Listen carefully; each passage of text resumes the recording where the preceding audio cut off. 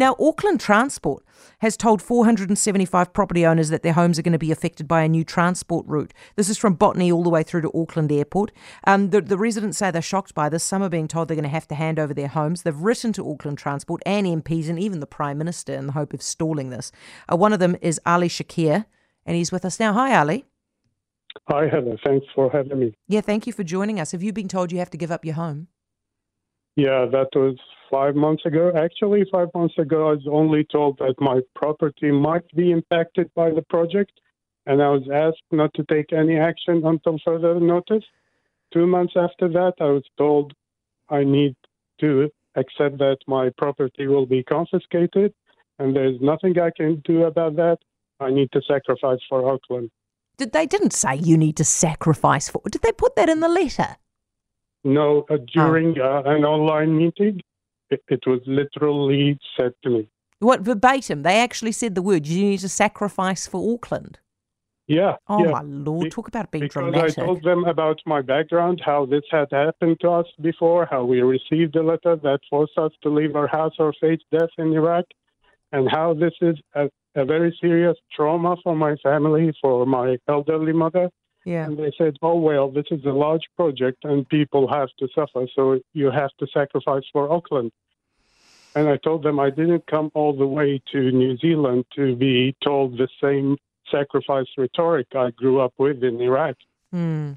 Ali, so from what I understand, they would pay you a fair market value, right? But this is potentially years away. So I worry that your property is going to drop in value, because who's going to want to buy a property that's going to be confiscated eventually? Are you worried about that?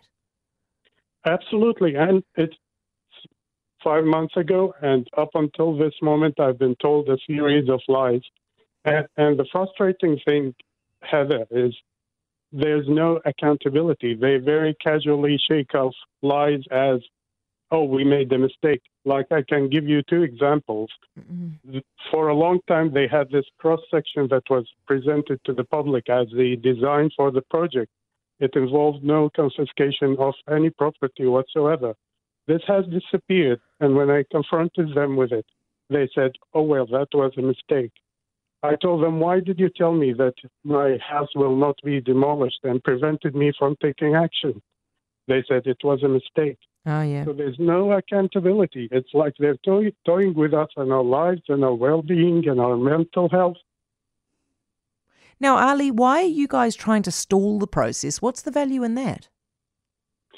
I can tell you, at the beginning, it was very personal. But the more I started looking into this project, being an architect, although I don't practice anymore, I managed to discover such big flaws, and there is absolutely no purpose for this. It's just a political card someone is willing to play, because they say this is going to reduce the journey time from the airport to Botany to 40 minutes. Right now, it takes less than 35 minutes. No, stop it. Wait. Are you telling me, hold on, are you saying that the trip takes 35 minutes and they're telling us it's going to be great because it's going to be only 40 minutes? Exactly, and it's going to cost $2 billion that will be paid from tax and ratepayers' money. Yeah. Whose idea is this? Which minister should we be angry with, Ali? I talked with everyone. I wrote to the Prime Minister. Is it the Prime Minister's idea? Or is it actually Michael Woods? I have no idea. I was really optimistic when the new mayor started talking about Aucklanders and looking after their interests. And I would ask him to think twice before giving approvals to this project, and to look at it from his proud family man perspective. Would he like to see this happen to a traumatized family? And Auckland is undergoing a crushing housing crisis. People are sleeping in the streets, and this project wants to tear down modern, perfectly built, healthy-to-live-in houses. For what purpose? And another thing I found out, I met the AT representatives almost 10 days ago, and they very casually told me they had talks with the mall's management.